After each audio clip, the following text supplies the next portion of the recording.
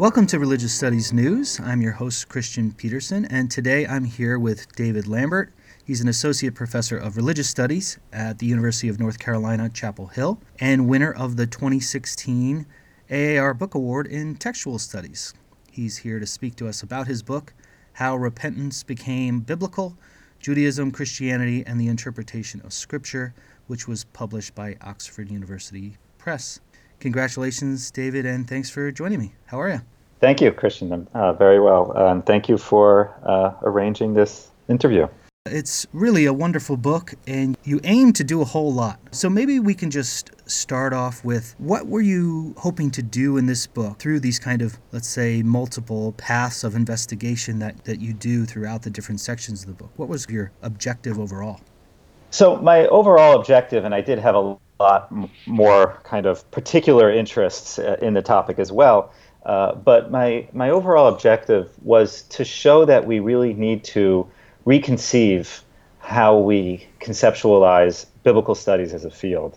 Now that we've come to recognize the extent to which various modes of reading, strategies of interpretation have informed how the Bible have been read through the centuries, and that many of these same strategies inform those very scholars who are part of the enterprise of modern biblical criticism, who would otherwise maintain that they exist in some ways apart from these traditional readings. But realizing that, in fact, they're very much part of the way in which Jews and Christians have been reading the Bible for centuries. What does it mean to then try to engage that full range of the Bible's history? That is to say, not just attempting to go back and understand, reconstruct its original context, but also to take into consideration in a critical fashion where the Bible traveled subsequent to that, and what it has meant, and how those continued uses and purposes and understandings that the Bible has been subject to, how that can inform a broader conversation around the Bible in its meaning, one that doesn't necessarily favor original sense over later subsequent meaning, but rather fosters a mutually reinforcing and productive conversation around the various layers of its meaning. Now, the thematic focus of the book is this concept or category of repentance. And you look at it in a textual sense, but then also think about these interpretive positionalities of modern readers. So can you talk a little bit about contemporary understandings of the term and what you actually start to discover when you look at the textual evidence in biblical text? There are different ways of talking about this, and I'd like to start actually from the broadest framework that I think is at play here, which ultimately has to do with not just the concept of repentance, but ultimately our understanding of the nature of the self, of human nature. And the concept of self that has emerged, and this is a history that has been traced quite successfully, I think, in books such as Charles Taylor's Sources of the Self, and other types of often more historical period-specific type works. But the way in which the self in our contemporary forms of discourse is frequently seen as having a certain kind of interior space, that this interior space is where what really matters to the self transpires, where our truest selves reside, where our feelings reside, our thoughts reside, our memories, and that these somehow really constitute who we are as human beings. Well, repentance is ultimately part of that kind of emerging sense of self that we already see, and Taylor already has traced, and others, to the kind of Hellenistic world around the turn of the Common Era, with people like Augustine and others. And repentance fits in because it is ultimately a sort of mental act. It's this act of looking back over a past deed or over your life, and experiencing some element of what in certainly the kind of Greek terminology could be thought of as a sort of pain, a mental pain, a form of suffering that's caused by the realization that you've made certain mistakes, and that's had a impact upon your life. And this, of course, serves very important purposes within Judaism and Christianity, both as a form of initiation into the religious community. So it's a way of reflecting upon your prior life outside of the community and repudiating that formal life, entering into a new life, but also internally to the community. If you've done something that might place you outside of it, this is a mechanism that allows you to essentially govern yourself from within.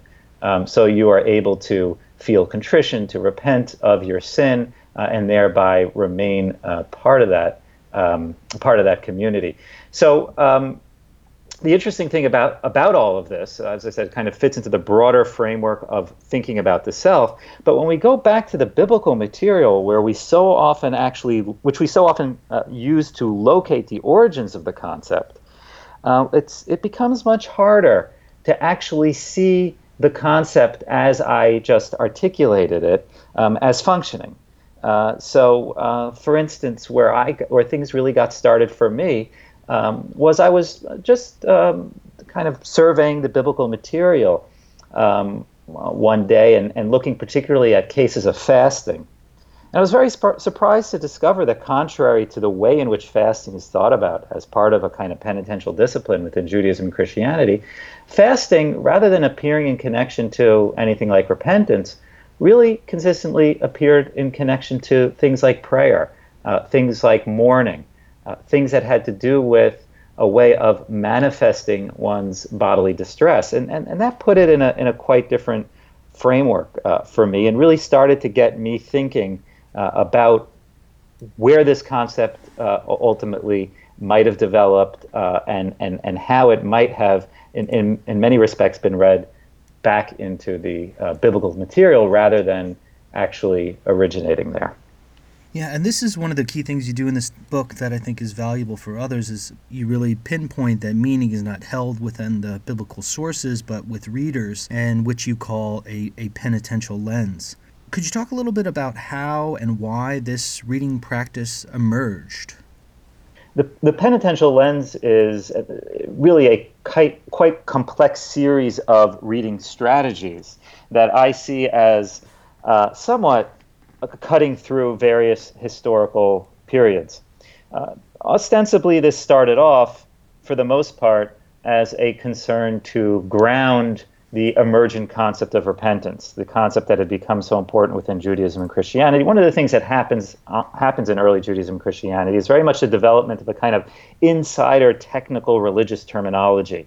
And repentance, which in Hebrew would have been tshuva, and in Greek, metanoia, those two terms certainly loomed large in the world of ancient Jews and Christians alike.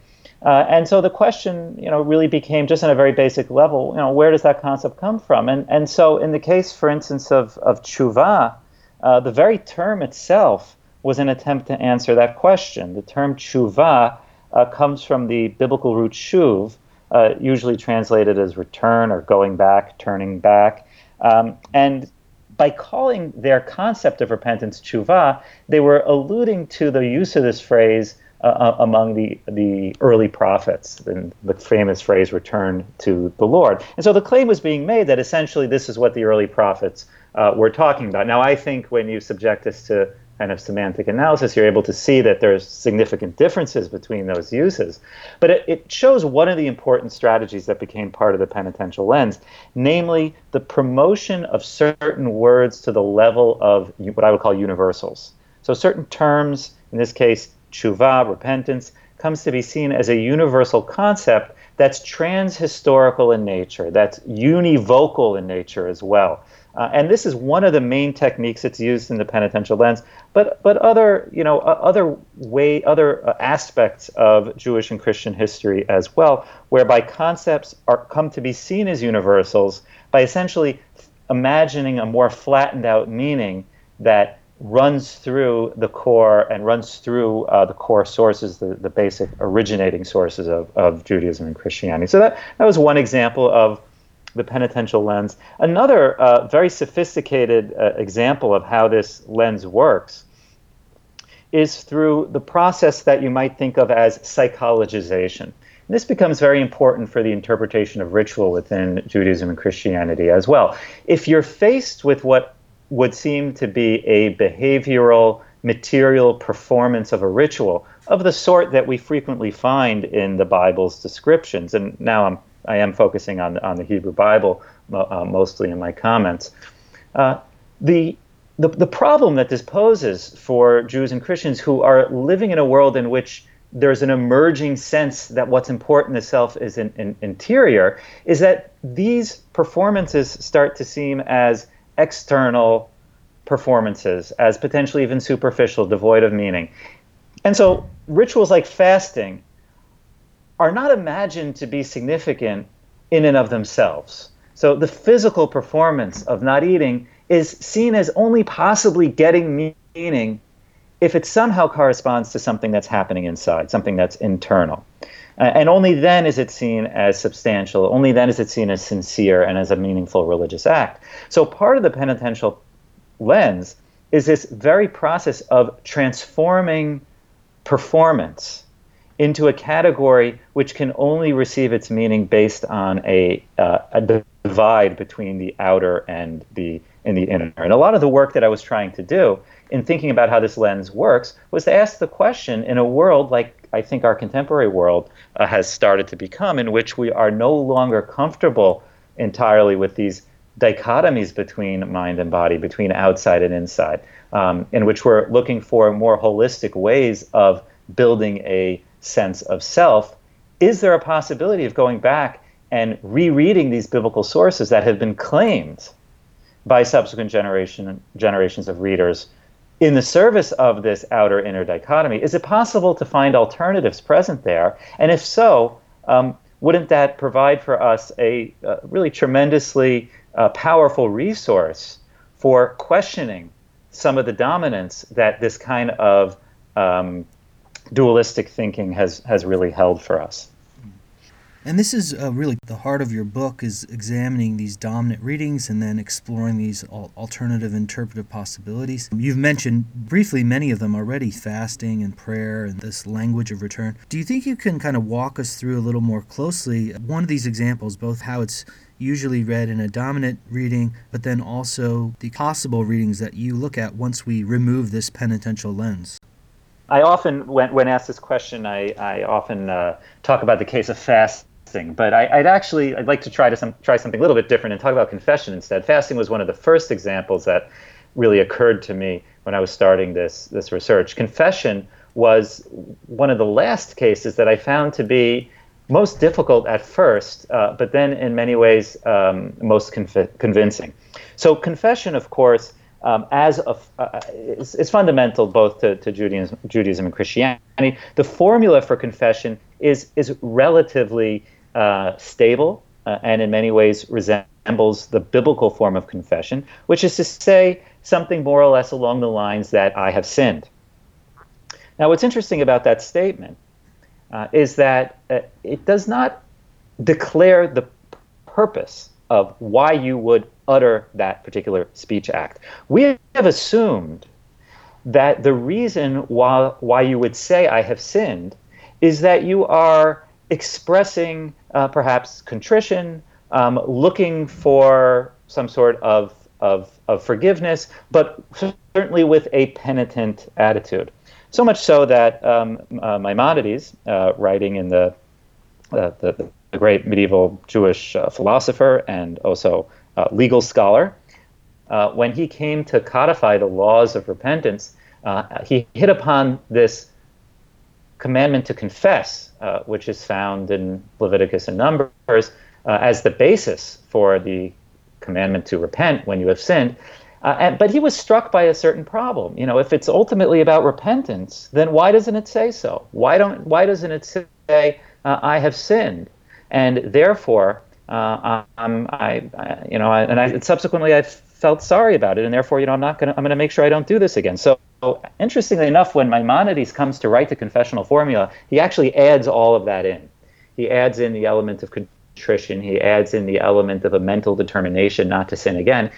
And it's really striking when you read his formulation and then compare it to the biblical formulation, what's not present in the biblical formulation and why that might be the case.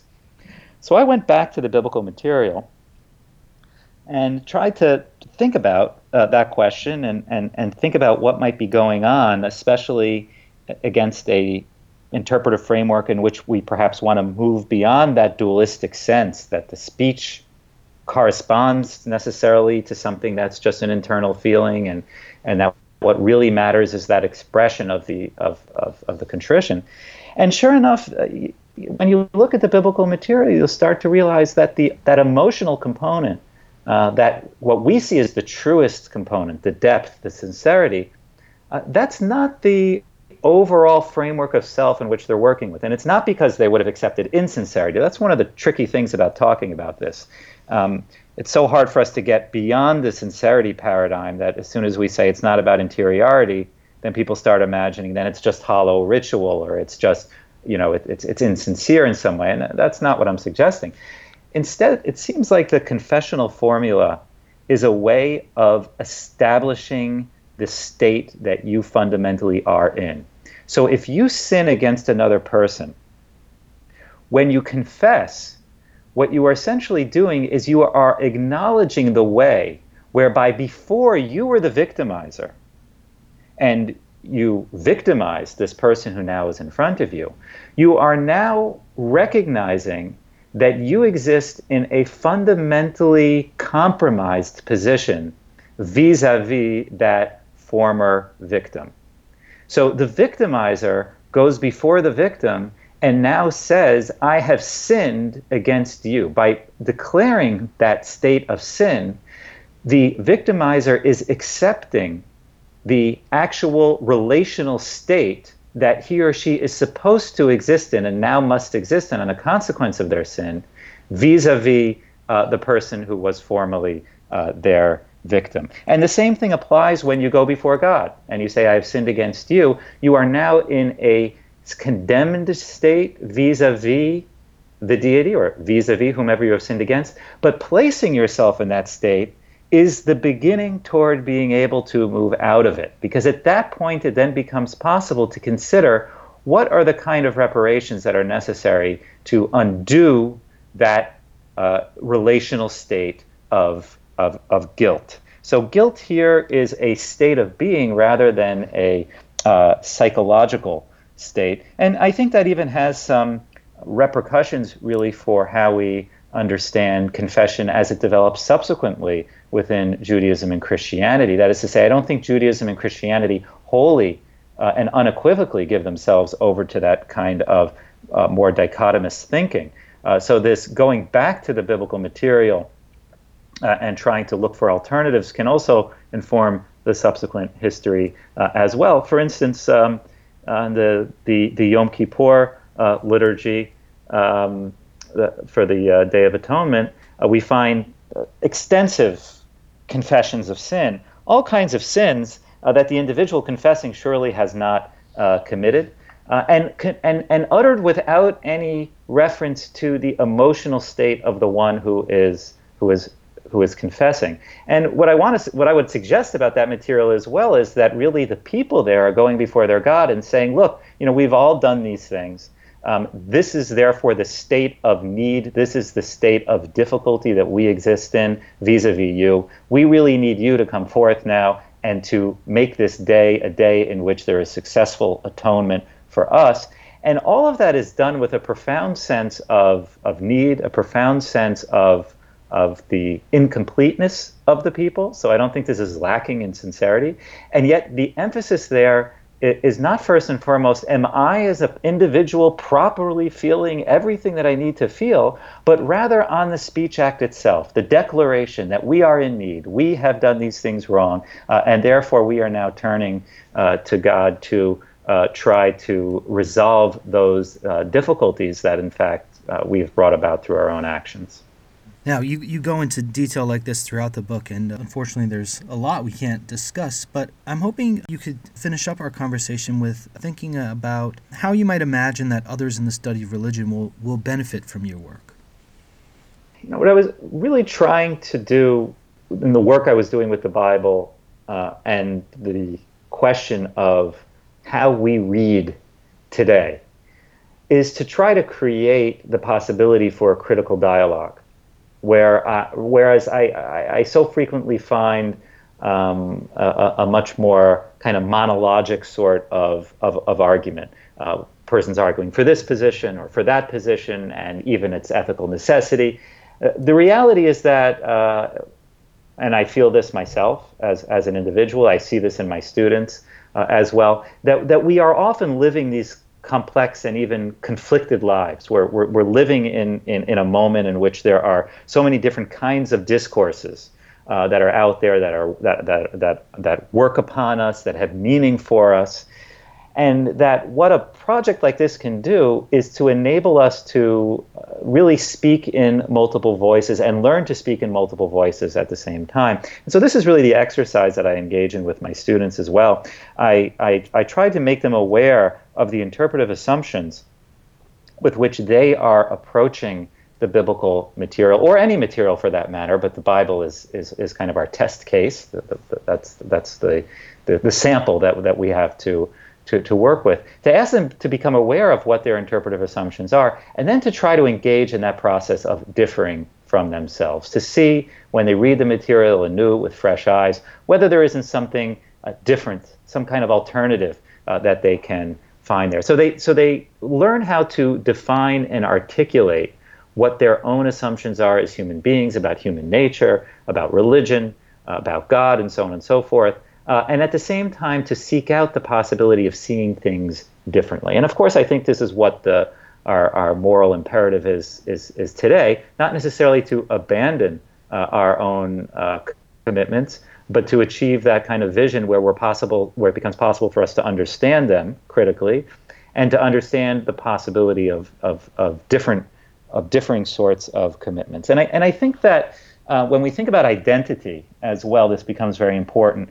For us, our identities are often things that we see ourselves as declaring.